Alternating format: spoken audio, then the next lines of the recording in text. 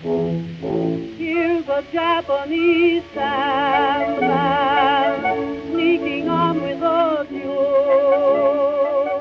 Just an old second. Hello and welcome to the Good Friends of Jackson Elias, a regular podcast about Call of Cthulhu, horror films, and horror gaming in general. I'm Paul Fricker. I'm Scott Dorwood. And I'm Matt Sanderson. And this episode we're going to be talking about character development in role-playing games.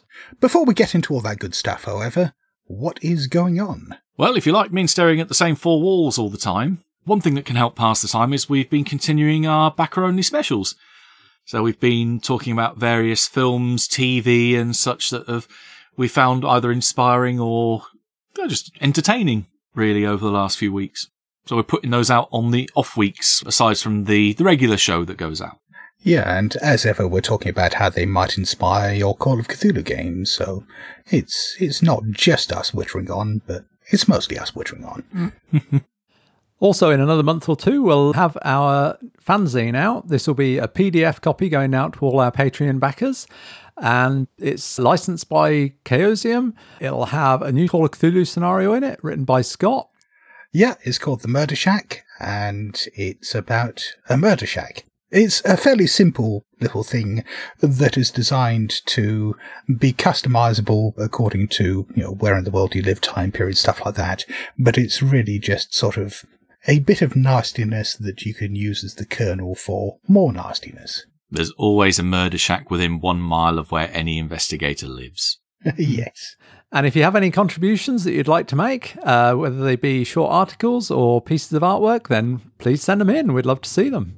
And also, I think around the time this episode should be going out, I mean, we do record these a fair bit in advance, so it's difficult to say, but I think around now, or very shortly afterwards, I should be making a guest appearance on the Ain't Slayed Nobody podcast. They did a special recording with me. It's not part of their normal Down Darker Trails run. We played Cthulhu Dark together, and we played the Fairyland scenario that I published for that some time back. Yeah, it went absolutely brutally during play. I'm really looking forward to hearing how the edit comes out. Well, as per normal, me trawling the net for bargains over eBay or any new RPG goodness coming out on Kickstarter, I ran across a project that's just been launched by a friend of ours. Raphael Chandler's put out a new Kickstarter just in the last couple of days. Oh, rock. The Metallic Tome, a source book for OSR games, that's showing this almost apocalyptic near future where everything that the metal bands warned us about in the 80s has come to pass, and the only thing that can save us now is metal. Yeah, look, quite a tongue-in-cheek little source book there. That does sound like the pure essence of Raphael. Was metal warning us against things?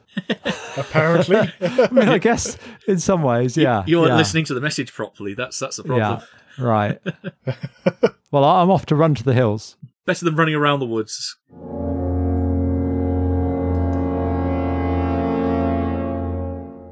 And now on to our main topic, character development. Well, unless you're playing a one-shot, characters will change and develop during play. This, traditionally in RPGs, is advancement, but as we'll examine, that's not always the case. It depends on the game you're playing. We'll look, I think, at both how characters change and advance mechanically, and also how they do narratively. I mean, one of the things I was considering when thinking about this topic was characters in role-playing games. Not all role-playing games, but a lot of role-playing games, they start off fairly low level being a key word in the history of the games. And then they escalate and they get more powerful, they get stronger, they get, more skills, whatever. What about actual real people? How does that compare to like you, Matt? Did you start off like a level 1 accountant and now you're like level 10? No, my accountancy skill is fairly low because a credit analyst will tear apart accounts. They don't put them together. Ah, okay. No, I can see a few parallels thinking of how I've leveled up throughout the course of my career. Maybe with proficiency in computer programs being the best example, that when I started with the job, I didn't know how to put together macros. I wasn't familiar too much with coding or VBA or anything like that. And then roll around a few years later and it's stuff that I'm having to do pretty much central for the team I work in now. The acquisition of new skills definitely is something that, or the development of existing skills and advancement of those is definitely something that does happen in real life. But could you take more blows to the head now than you could a few years ago? Because most role-playing games, somehow you kind of get so much tougher and harder to kill. Not all, but... No, I see myself more like the Cthulhu advancement, that I've ticked my computer use skill enough times, but my con and my size still remain pretty much exactly the same. So therefore my hit points have not improved. I think part of that is based on, well, a couple of things. One is that as we grow up, as we go through puberty and as we reach adulthood, yes, we do, on the whole, become physically fitter and stronger and more resilient. So perhaps that's sort of built into our expectations somehow. And yeah, there is this idea that we learn as we go on. But I think what isn't reflected in a lot of games is the fact that skills atrophy as well. So, for example, I did have a career in IT for a great many years, and I'd like to think I was fairly good at a lot of the technical stuff I did.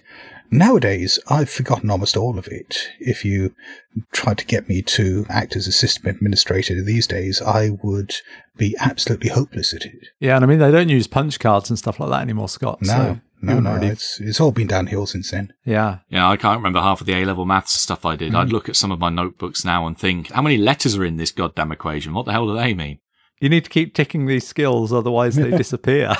Well, yeah, there really is an element of that, and I genuinely cannot think. I'm sure there must be one of these hideously crunchy 90s games that does this, but I genuinely cannot think of a game where skills degrade and atrophy through lack of use. I thought this might be a useful discussion in terms of games design. I didn't think we'd be creating a new game where you just kind of start off okay and then just go downhill from there. Use it or lose it, the RPG. But I think something else that we see in role-playing games is the acquisition of stuff. And I guess on the whole, you know, if you think of us from like, say, teenage, like 15, 16-year-olds when you're at school, you don't necessarily have access to all that much finances and stuff. And as you reach adulthood and you get a job and so on, you know, you start to acquire more worldly goods. Which is kind of comparable with your D&D character going out and collecting gold on some level. So I've got more stuff now than I used to have, I guess, is what I'm saying. My library is testament to this. I just seem to be increasing in the number of books I have on an almost daily basis. You have a +1 Billy bookshelf of holding. There's also the physical aspects as well. A lot of fiction as well as a lot of RPGs play on with, you know, as you, well, for a start, get older, but also perhaps physically train, you get better at physical stuff. That's very much a part of heroic fiction. It's not necessarily part of life for everyone. Apart from anything else, once you get past a certain age, you start going downhill, as I'm sure you can attest to, Paul. I mean, certainly I can. What are you saying? Once you reach the age of 50 or so, things start breaking. Everything starts going wrong. You are trapped in a rotting chassis of meat that is failing in weird and bizarre ways all the fucking time. I thought it was just your movement rate decreased every 10 years. What's the problem? Look, I told you not to transport yourself from that thing into that teleport device. I told you it wouldn't work well, Scott. I seem to have fused myself with the geriatric. Moving on, I mean, there is a question like, why do role-playing games have advancement? And we've just sort of discussed how, yeah, we progress to some degree in real life, so it sort of makes sense that characters would do as well. But what other purposes does advancement have in role-playing games? Well, I think part of it is genre emulation, because they're looking back at heroic fantasies and stories about great warriors and so on. That general type of fiction that's known as Bildungsroman.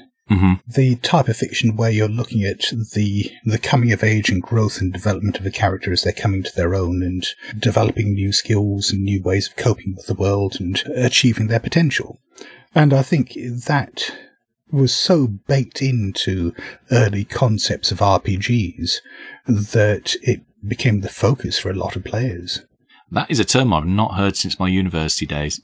I mean, I'd say it's motivation as well, because you're playing a game and you want to improve, you want to get more stuff, you want to up your skills. You want to, if you're playing a board game, if you're playing Monopoly, you want to buy more places and you want to get more money. If you're playing a role-playing game, often that is part of the appeal, I think, is improving your character. Yeah, I sort of buy that to some extent, and certainly, I have played games where I've really enjoyed that aspect of it.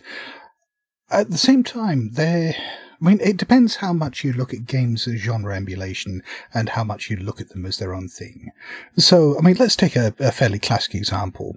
Not one of my favourites, but I think it fits the mode well here. Think about Star Wars. So you've got a character like Luke Skywalker who starts off ostensibly as a farm boy, so you might think of that in D&D terms as, a level 1, whatever. But almost immediately, he's picking up new skills. He's learning how to use the lightsaber. He's learning how to use the Force. So he develops a bit more as the films go on. But he is, from the outset, pretty damn powerful in terms of plot immunity and in terms of, some of the things he can do. And I think what a lot of, particularly licensed RPGs, but RPGs in general tended to do, was downplay that you wanted to go into the games playing characters who were as cool as the canon characters in the setting. But there was this whole aspect of, well, no, you've got to start off as a peon and earn your fun. And eventually, if you're lucky, if you play this game for 6 years, you might be able to play someone cool. But don't you think if you're going to have advancement, you can't start as that, really powerful character? You've kind of got to start as the low-level farm boy, the zero-level character or the first-level character, because then that allows in the game for there to be, a scheme of progress through and steps that you can go through and increments that you can increase through. If you start off as, the Jedi Master, it's like, well, I'm already a Jedi Master. How am I going to improve? But you have games like superhero games or something like Exalted, where you start off playing incredibly powerful characters, but you still advance, you still pick up new skills, new abilities, you might enhance the power of your existing abilities, but there is still that advancement built in. But it doesn't have that expectation that you have to start off powerless and build up to playing the character that you want. Right. You get so far, you even have to buy a second bucket for dice as well. But yeah, it is that expectation of what kind of game you want to play. Or I don't think the idea that you have to start off from zero and, like I say, earn your fun is a given. Is just something that we inherited from basic D&D or original D&D and has perhaps taken a while for a lot of RPGs to shake off. But in that example you gave, the superhero game, is a starting character a lot, albeit starts off with quite a few powers because they're superheroes, right? So they kind of need to be a superhero. But is a starting character considerably less powerful than the one you've been playing for 6 months or a year? Sure, but at the same time, there isn't that thing where, for example, if you think back to particularly older versions of D&D, let's say you're playing a wizard. And you start off, or a magic user, you start off at first level, and you can cast something like Light, or Detect Evil, or Comprehend Languages, or something like that, which is hardly earth-shattering. It's a very simple utility thing. If you're playing, say, a superhero game, yes, you might start off being able to fly and shoot laser beams out of your eyes and, bounce bullets off your chest. But as your character develops, you'll pick up new powers and you'll enhance those ones and you'll be able to go up against tougher villains and stuff like that. But it's not like you're starting off as just this street kid. Maybe he can't shoot lasers out of his eyes yet, but he can make them glow a bit so he can see in the dark. I guess a plus of having a game where you start off at fairly low level is that for those kind of games where death is quite common, like DCC, Dungeon Crawl Classics, you can gen up a character pretty quick for that, but they're like 0 level. But it allows also to have a learning curve. So you start off with that character, you can give somebody one of those on a piece of paper the size of your palm, and they've got the character.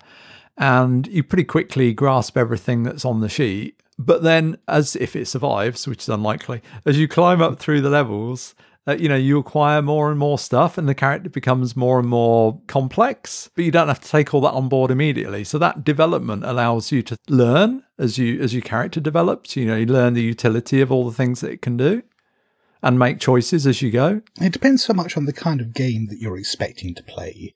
So yes, if it is a game like that where you're starting off with a character that is almost a blank slate and you're adding to them and so on and discovering what they can do, then yeah, I mean, that's fine.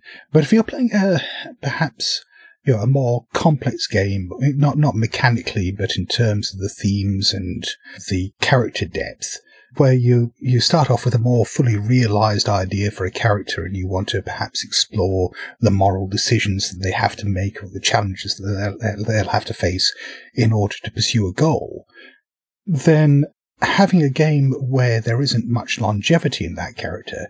So, let's say that you're playing something like Sorcerer and you create the Sorcerer and your kicker is that you've suddenly got new information about the bizarre magical accident that befell your husband some time back, and you now realize that it was some form of supernatural murder, and this kicker gets you moving so that you're there to try to explore, understand what happened, and perhaps face up against your own culpability in this. If you've got all that in mind, if you think, right, oh yeah, this is a character concept I'm really interested in, this is a long-term goal, I want to see how this plays out, and then you die in the second session, it's going to be a bit shit. Been there. A lot. So let's take a look at how characters advance in role-playing games. There's a variety of different ways the advances can be kind of triggered or activated, or perhaps they're just automatic. Not just necessarily advances, but changes. And sometimes that's for good or bad. Different games approach this from different angles. I mean, we're not going to look at every different game, but look at some different ways that this happens. You may be starting off with the starting one of experience points that were just a kind of bunch of points you got. And then when you acquired enough, you climbed up a level. But there's also the idea then, once you buy into experience points, as to how those experience points are earned. And that's obviously a big part of what then drives that character. So traditionally in D&D, I mean, you earn those by killing monsters. But then you have variants of D&D where you don't get XP for killing monsters, but you get them for acquiring treasure. So that rewards a different kind of play. Or sometimes you have games like, say, Unknown Armies, where you get XP that are awarded according to how well everyone at the table thinks you've been playing your character. I mean, XP covers a lot of different things. How many games are out there that just use XP and levels like D&D? It doesn't seem to be a concept that is actually that common, or am I wrong about that? I think it's as Scott said, it all determines by how the XP is awarded. If it's something like, oh, I killed this dragon, I've got X many thousand, or I've just turned up to a game, so I've got 1 XP. It all depends on scale. It's all on how it's awarded. I think that's the key distinction between them. So I can think of several games where it's just, hey, here's your XP. It's just how you spend it then is different, whether it's the accumulation of, oh, I've hit this number, so therefore I've leveled up, or it's, hey, I want to buy this next dot on my sheet, therefore it costs 5 times whatever amount of XP. That, yeah, it just depends on how it's used and how it's awarded. But, I mean, you specifically mentioned levels there, Paul. I think that's very particularly a D&D thing. I'm sure there are games outside the D20 penumbra that use levels, but off the top of my head, I'm struggling to think of any. It seems like the kind of thing when you think about role-playing games, because D&D is so common, it almost seems like levels must be ubiquitous. And like you say, I'm sure there are other games that use them, but I don't think it's something that's really, almost, I'd say the vast majority of games have hit points and, the various things that we see in D&D, but not that many maybe have levels. Well, I'm sure our listeners will write in and tell us all the really obvious games that we've forgotten here. But at the moment, yeah, my mind is blank on this. I think Savage Worlds is probably the only other one I can think of outside of D&D that has levels, because they all have different names from what I remember, because you get up to Legendary, I remember being 1 level name, and you get advancements for each level that you get. That's definitely one other one I can think of that does it. Yeah, it's a long time since I played Savage Worlds. I've forgotten how that worked. You could probably argue the new version of Cult does as well, because admittedly, while it's playbook, so it's still powered by the Apocalypse, there are various different levels of playbook that you can get. You can either be a sleeper, you can be enlightened, you can be awakened, or just aware. There's lots of different versions, and they in their own way, they have different power levels as you go up the tree. And I suppose there's an element of that with Unknown Armies as well, in that you've got street level, global, and cosmic level. Those are more starting expectations for a campaign. You can obviously level up effectively from, say, street level to global level within the course of a game. I don't think I've ever actually been part of a game where that's happened. I've only ever seen it as that's been the starting level or the starting point for the game that just sets how much XP you get in character gen. I've never seen it develop from one to the next. But this whole idea of what you get XP for, what the reward mechanism is, I think is one of the more interesting parts of game design. One thing I've come to like is games like, I think it happens in Apocalypse World and some of the Powered by the Apocalypse games, where you gain XP for failing. Yeah, in Monster Hearts and Monster of the Week, certainly when you fail something, you ticket, and then you can use those points to buy new moves and so on. Yeah. Because I think that serves two purposes. One is it incorporates that whole idea of you learn by your mistakes, which I like. Thematically, I think that's a good one. But also, it makes failure more interesting, less disappointing. In a good game, I mean, failure shouldn't be boring anyway, as we discussed in our Joy of Failure episode, that you shouldn't just have the result be nothing happens. It should be something bad but interesting happens. The idea that you get rewarded for failure, I think, certainly takes some of the sting out. Whereas in Call of Cthulhu, of course, you get rewarded for success. When you successfully use a skill, you get to tick it. And then it's not automatic gain, but you may then, later improve that skill. By failing the roll. By failing the roll, but it's kind of it's still through success, right? That you actually activate it. One of the games that handles that dichotomy in the most interesting way is Hot War, because that has advancement, or at least change conditions, for both success and failure. That every roll in it is an opposed roll, and you count the number of successes that one person has over the other, whether that's the GM or whether it's player versus player. Each one of those successes allows you to buy consequences, and those are either good things for your character or bad things for your opponent. So that can be driving their stats down, killing them, complicating their relationships, giving them a new toxic relationship or a new good relationship. Or it can be, one of my favourite aspects, is rewriting traits.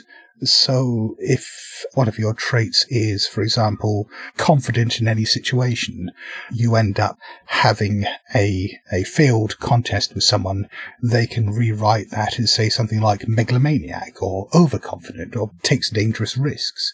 And, that is still fundamentally the same trait, but it's been flipped on its head and turned into something dangerous. And I really like that aspect of play. Yeah, it's cool. I mean, another thing, not character advancement perhaps, but kind of game advancement, is getting stuff. And in Call of Cthulhu, I mean, I've certainly seen you go for this, Matt, is not only aiming to increase Cthulhu Mythos skill, but through acquiring like Mythos tomes or Mythos artifacts and so on. You've always been pretty motivated to do that as a player, I found. Yeah, because sanity's like a lead weight round your neck. You get rid of that and you can suddenly do a hell of a lot more cool stuff. But I mean, do you view that as kind of a character development, character advancement thing? Depends on the character and depends on the situation. But generally, yeah, the more Mythos I get, the more I'm winning. I agree with that, because there are so many interesting things, particularly in 7th edition, that you can do with Cthulhu Mythos, with spontaneous use of the Cthulhu Mythos skill. It's very rare that I get to play a campaign of Call of Cthulhu these days, but I played a couple of playtests a couple of years ago with Chaosium. I played one for the Curse of Seven campaign, which hasn't been published yet, but the character I played acquired a fair amount of Cthulhu Mythos skill during the course of the campaign, and also acquired a mania after a bout of insanity that was related to becoming obsessed with magic. And from that point onwards, I took every opportunity I could to make spontaneous use of the Cthulhu Mythos skill rolls with my 20-odd% in Cthulhu Mythos. And if I failed the first roll, I'd always push it, because, something would happen. Yeah, definitely. I'm determined to take inspiration from some of your tales from that playtest, thinking of particularly percussive investigation, because I just think that is a fantastic idea. See an NPC, smash it in the face. Plot falls out. NPC pinata. It's the only way. I mean, the only downside about like advancing through equipment that I see, I mean, it's different with Mythos Tomes because you get the Mythos Tome and you kind of absorb it into your character, like with Mythos knowledge. But if it's just, let's say, you know, you're finding a magic sword and that's your advancement, then there's always that anxiety perhaps that the GM's going to take those toys away from you. I mean, a lot of that is baked into the game system. So, I mean, for example, if you think of the hero system, particularly champions, but this can apply to fantasy hero if you're playing a D&D type game. Any piece of equipment you get in that is something that you buy through experience points. So you can't just kind of go to a shop in Champions and buy a rocket launcher or an automatic rifle. Your character has to spend the points on, say, getting that killing attack, that ranged killing attack that corresponds with that weapon. You can make that cheaper by saying that it's an item that is obvious and accessible. What that means is it can be taken away from you, but only temporarily. And so that tends to be a plot device. So, you know, it'd be something like Thor having his magic hammer taken away. You know at some point he's going to get that or a replacement back. But it may prove a plot point while he's temporarily imprisoned or has to try to get it back from his archenemy or whatever. In that, the advancement through equipment is fundamentally no different than advancing skills and advancing powers. You know, they're all bought in exactly the same way. No, I mean, that sounds a pretty cool idea, but I mean, I don't think that's the case in most games, right? No. Most games, you get some cool equipment and you got to try and hang on to it, you know, hide that Mythos Tome in the wall or something like that so the keeper doesn't have some cultists come and steal it when you're out. As has happened repeatedly. Yes. And it takes weeks to read those things. But how that happens in a game, I think, can be fun depending on, well, how much you trust the keeper and how much of a dick the keeper is. Because if you have a keeper who, every time you get a cool Mythos artifact for a tome or something like that, you know, has cultists turn up and steal it and you never see it again, well, that's no fun at all. But if you're staying in a creepy old boarding house full of weird people and someone has taken that protective talisman that you got that stops the many-angled ones coming during the night and eating your soul, then suddenly you've got a plot hook as you go through the boarding house trying to shake down everyone and find out who's taken that fucking talisman. And we're back to punching them in the face to get what you want. Yeah. And some games use improvement through milestones. I mean, this milestones is a term from 5e that you can award experience, you know, as they defeat the troll or whatever, they get some XP. Or not, that sounds more like classic D&D.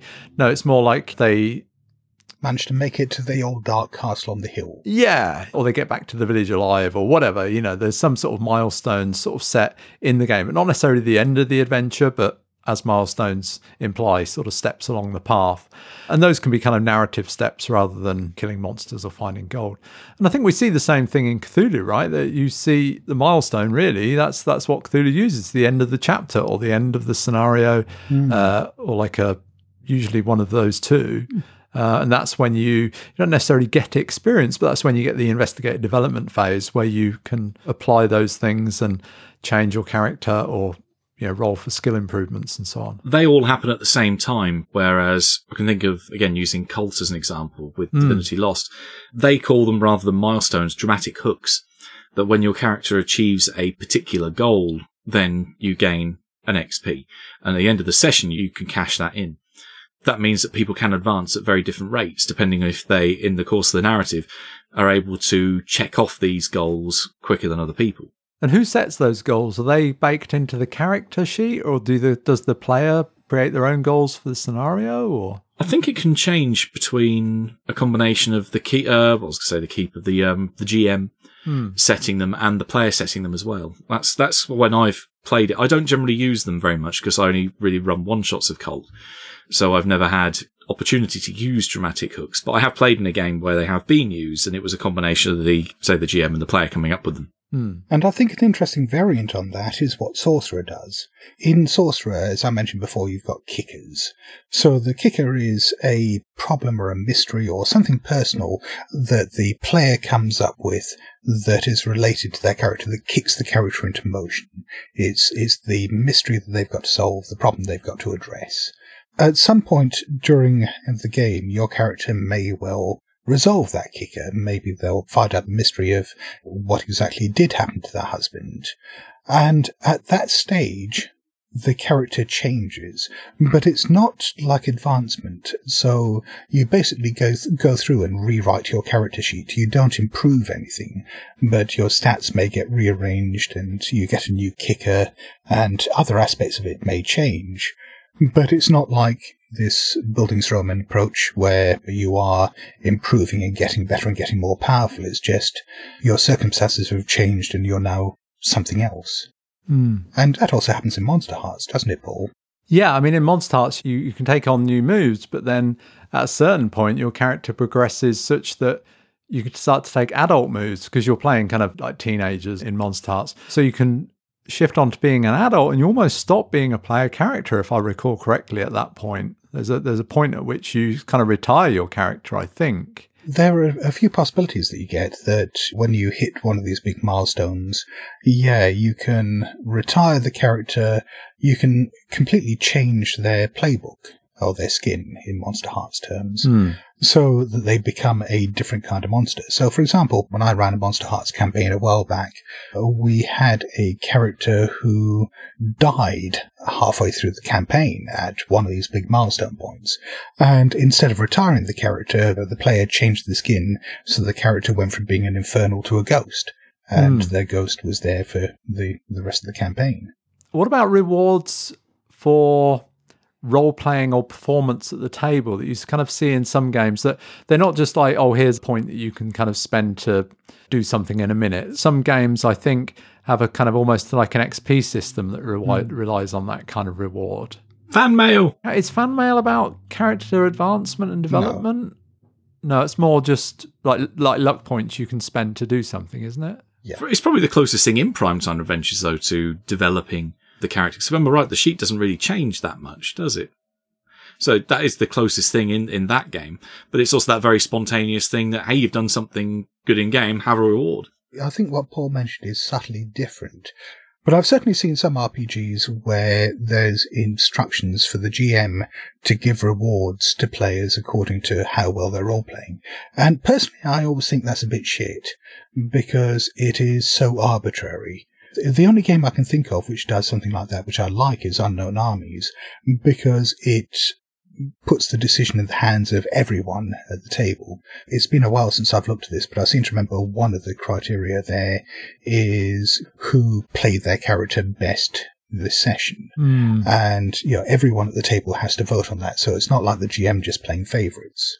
I think Benny's have come in Savage Worlds as well. They do a similar kind of thing, but again, they're GM awarded. You can either cash your bennies in to give you benefits on rolls, or you can hoard them for XP. Yeah, I'm really not a fan of it. It feels like, we're all there to have fun and sort of do our best, and then we're kind of being judged all the time. Yeah. I really don't like that feeling.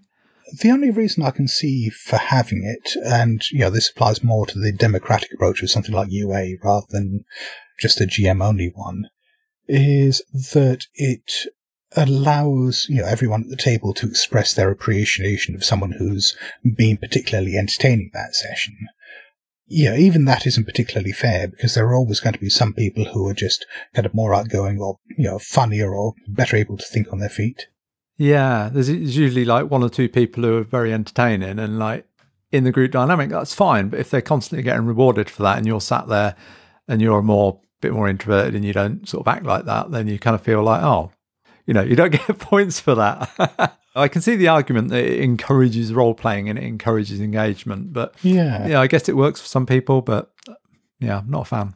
Well, it's based on that idea that you will draw people out of their shells. You will encourage them to role-play by giving them mechanical rewards. And I think that is a very dangerous assumption for the reason you said. I'm sure I've told the story on the podcast before.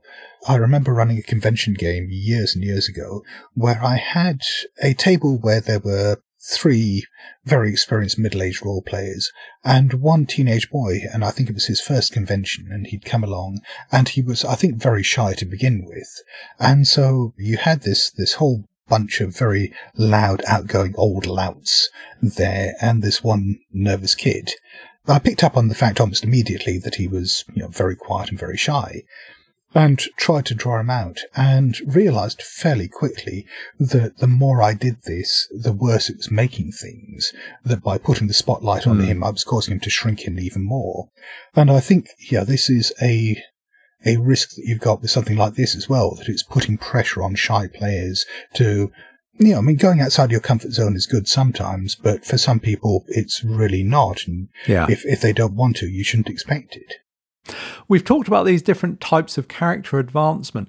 Do you think these different types of character advancement actually have an impact on how we play the game? Does it actually influence the way if you play a game that rewards failure rather than one that rewards success, or you play one that uses milestones or rewards you through equipment or whatever, these different approaches, does it actually influence that much how you play the game, or do you just play your character anyway and, soak that stuff up?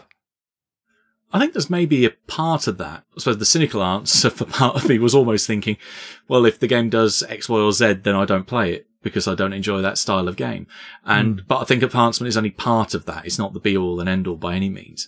Also, there's that kind of murder hobo instinct that kind of comes out that, I'm starting off as a fairly normal character, but the minute I become powerful, it's pick up a shotgun. Hey, let's go on a murder rampage!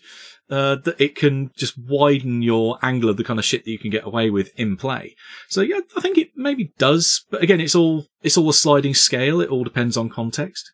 I tend to find my character and my playstyle are affected by these things, but not in that I set out to game the system, but it's more dealing with the consequences. And I think the classic example of that is Dogs in the Vineyard.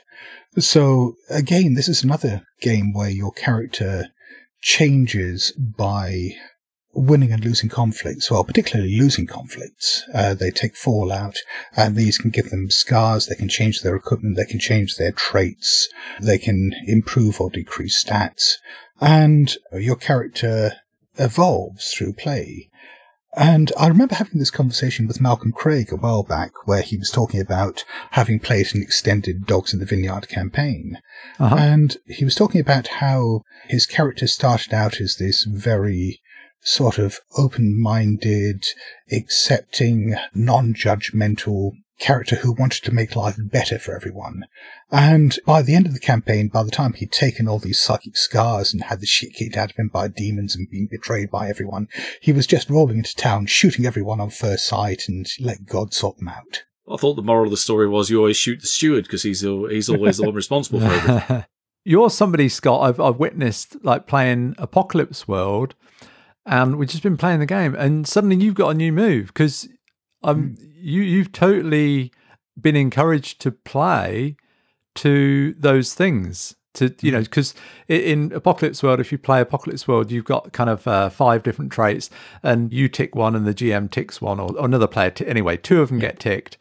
And if you can use those 2 traits in the game, then you'll get XP through them. If you use the others, you don't get XP. So it's a mechanism to encourage the player to focus on certain aspects of their character and perhaps different ones the next time, whatever. I think more importantly to not just rely on the same mode of play. Because if you've got a game that just encourages reward and your character is good at one thing, then it's very easy just to do that one thing over and over again and spam the XP. But I think what Apocalypse World does nicely is it does force you to behave in different ways and explore different aspects of your character, and perhaps your character is used to solving every problem through violence, and suddenly you've got your social and intellectual stats that are ticked for that session, and you've got to try to sweet talk people and think your way out of situations. And I really like that. Yeah. I found that intensely frustrating when we played Apocalypse World. I put the approach to that if I go into a situation, I do the most logically thing applicable to my character. And then I find that every time I go to do what I would consider the logical thing, I find every other stat is fucking ticked rather than the ones that I would use in that situation. So everyone else runs away in advancement and there's me stuck in first gear. I really hated that. Yeah, no, that was the big difference I saw, because I think you were both in the group, and it was like, you would play it that way, Matt, and Scott, you would find a way to use those 2 tick things almost every time to kind of get a tick.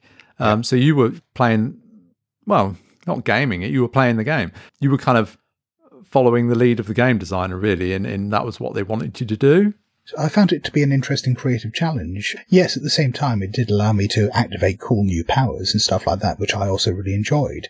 But yes, it was sort of that feeling of, yeah, this is what I'd ordinarily do to do this, but that would be boring if I just did the same thing over and over again.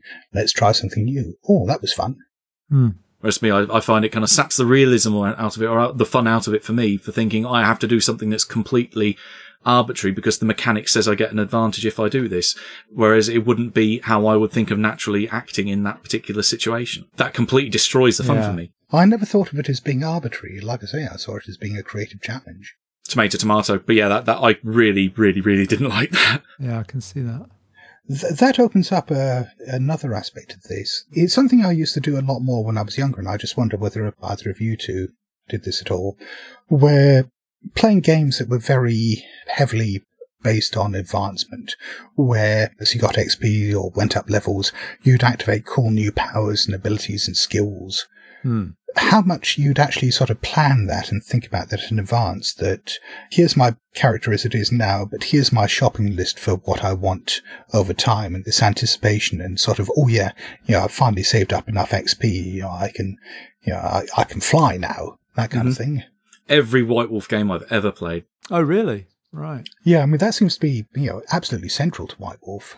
Over time, it's more of a case of thinking, I want that particular cool power, so I'll take the route that quickest gets me to that. But then over time, it might also be, I want to try and optimize my ability the best I can. So if I buy this at this point, that means that these abilities go up, or I get pluses to this particular role.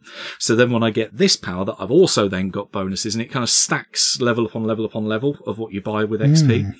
But yeah, it's very much having to plan a route map of, right, I want this, therefore I need to earn this amount of XP in this time. And yeah, there's a reason I don't do that anymore. Did you ever find that more fun or more rewarding than if you'd just been able to create a character in the first place with all those abilities you'd wanted? No, I'd rather just have him all from the start, because I've played too many games where you have to go through that roadmap. It's like I always get a bit peeved when GMs in certain games play, we've got to get that through play. Fuck no! I've played the building up exercise for so many goddamn years. I just want to get to the good shit that I never get to. I don't want this constant grind on a treadmill of constantly trying to get to the carrot that I'll never get to. I just want to have the good shit from the start and enjoy the character. Particularly as so many games like that are designed for very, very long-term play, so you might have to play a game for a year before you get to the stage of activating the stuff that you actually signed up for in the first place. Yeah. And yeah, I mean, with some exceptions like your ongoing D&D games, Paul, very few of us actually play games that long anymore. And certainly with D&D, I've found when I played a wizard recently, I did go through and look at, with my cleric now, I have gone through the spells and kind of shortlisted the spells I want. And then I've kind of chosen, okay, the few that I can get at first level. But then I've got my shortlist, but it's kind of a process of me getting the ones at first level that allows me then to sort of see other ones I'll get as I go up. But I haven't really got it planned out as such. I've just made a shortlist. But I'd say a cool thing in advancement in the new 5th Ed D&D is these paths that you get, but you don't get them until like 2nd or 3rd level. So my wizard, I'd got the idea that he was going to be an illusionist once he'd got to, I think it's 3rd level, and you get a magical path that you can take. But actually, once I'd played him for a while, I decided, no, I don't really want to be an illusionist. I've got a wand of firebolts, and every spell I sort of take tends to be attack themed. I'm not going to go for illusionist. I'm going to go for this other path. So I kind of like developing a character a bit more organically and kind of finding out what they like as I play them, how that kind of turns out for me and what I like doing with them. So that suits me really well. Yeah, and I guess kind of older editions of D&D didn't always address that very well, that you could multi-class or take on another class, but that would give your character more breadth. But in terms of overall power level, you'd end up dropping behind the people who were focused. So if you had started out playing a fighter, and after 5 levels of going up as a fighter, you decided that actually this was a bit boring and you really wanted to be a cleric all along, and yes, you could multi-class as a cleric, but everyone else would suddenly be able to do much more cool stuff than you, or at least much more powerful stuff than you, and you'd be lagging behind.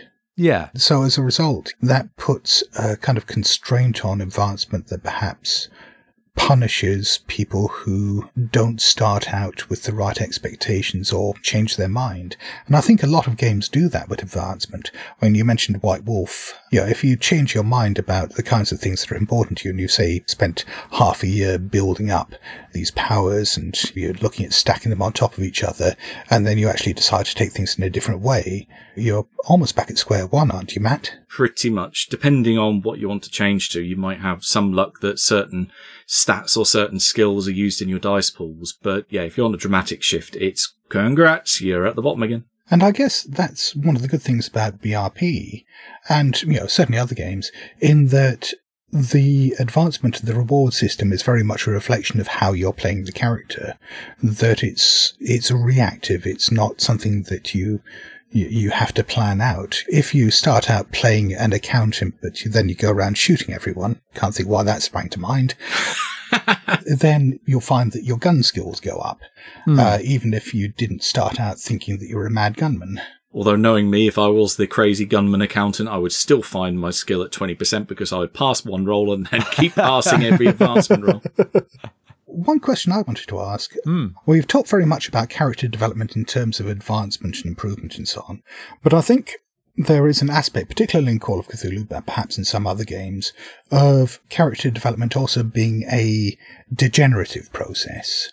That your characters are going insane, acquiring scars, phobias, just generally getting ground down by the world and the horrors they're facing. How does that relate in your mind to character advancement? Is it a form of character advancement? Is it something different? Does it undermine the idea of character advancement? I think it gives them some nice little quirks because it's almost literally battle scars of the story you've been through up until that point. So there could be almost like in terms of think the player rather than the character, thinking nostalgically, oh yeah, I remember when I got that scar. That's when we fought the ghouls down in the underground tunnels. Or yeah, I remember when I got that eye blown out by the bad guy taking his one last shot at me. It's kind of little reminders of the story that your character has been through all the way up until that point. And sure, they can be problematic at certain points if you fail sand rolls or you end up in a situation where those do become a problem. But no, I wouldn't call them debilitating. I'd say, if anything, they're nice little touches. And I think, when we think about characters in fiction, we talk about story arcs, and that kind of involves them starting off, perhaps just a lowly person, but then obviously the story is focusing on them and they acquire stuff and they become more powerful, they get more influence. But then the whole idea of an arc is it goes up and then it goes down again, and they have some sort of decline. They lose things, they suffer problems, and ultimately maybe they die, or they end up back where they started or whatever. There's some kind of arc. And if we think about D&D, then it's one upward line until you die. You're acquiring stuff and you're getting more levels and more power, so it's a kind of an upward angle. But with Call of Cthulhu, you're getting that upward angle of acquiring skills and equipment, and well, when I say equipment, like maybe tomes and so on. It's a fairly shallow one, though, in comparison to D&D. Yeah, it's a fairly shallow one, that's fair to say. But I guess you're getting access to the world, which is kind of an advancement. You start off as somebody who doesn't know anything about the mythos, and you acquire that.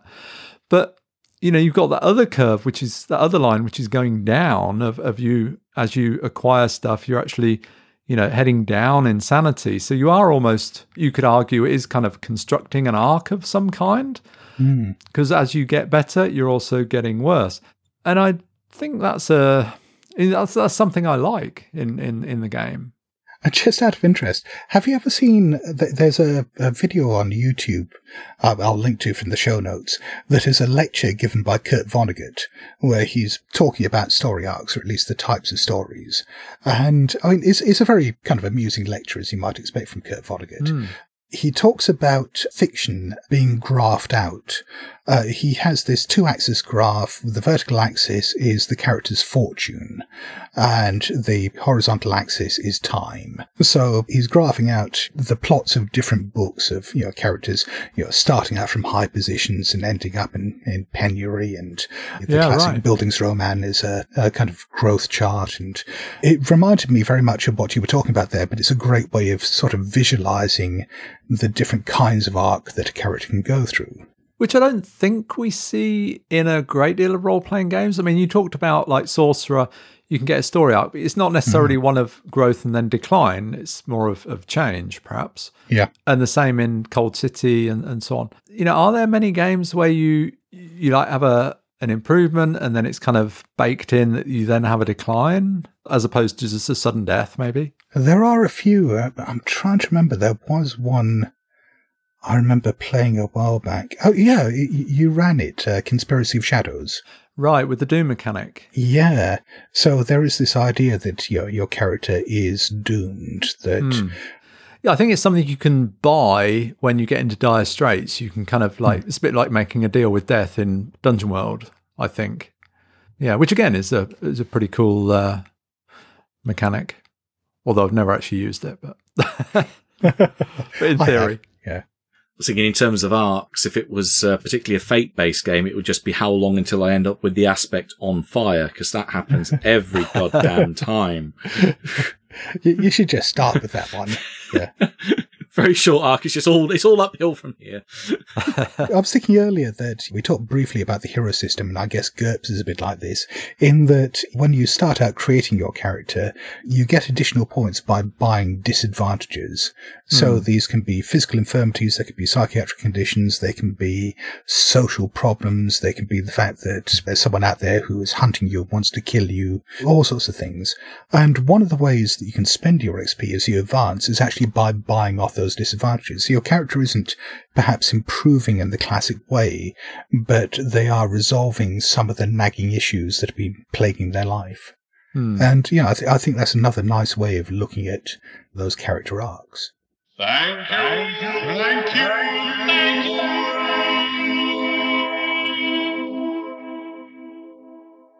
Well, it is that time once again when we say thank you to people. Thank you for a start to you, the listener, for listening to us. We like that. Thank you. And thank you very much to everyone who is backing us on Patreon. This keeps the podcast going, and it warms the cockles of our cold, dead hearts. And we have a few new people to thank by name. Indeed. Thank you very much to Martin Saunders.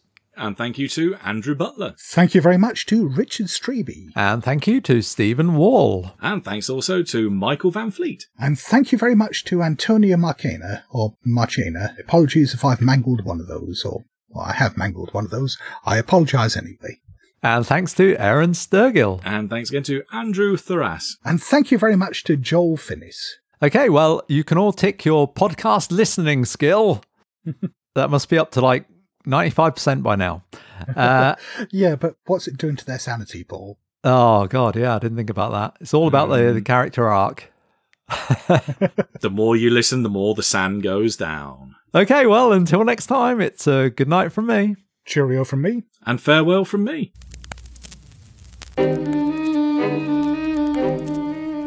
Hello? BlasphemousTomes.com